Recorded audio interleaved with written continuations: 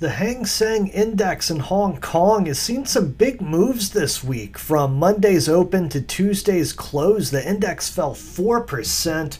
Coronavirus got the blame, but the market's plunge had nothing to do with the virus. You can get our take on coronavirus in yesterday's episode.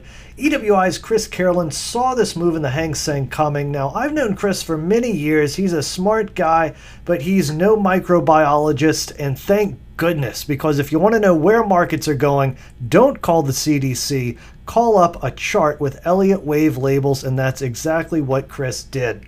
He'd been tracking the Hang Seng's rise off of the December low, and after Monday's session, he wrote in EWI's Asian Pacific short-term update that the Hang Seng was pushing the upper boundaries of the projected pattern. Indeed, that wave had reached its upper limit, and the market fell nearly 3% the following trading day.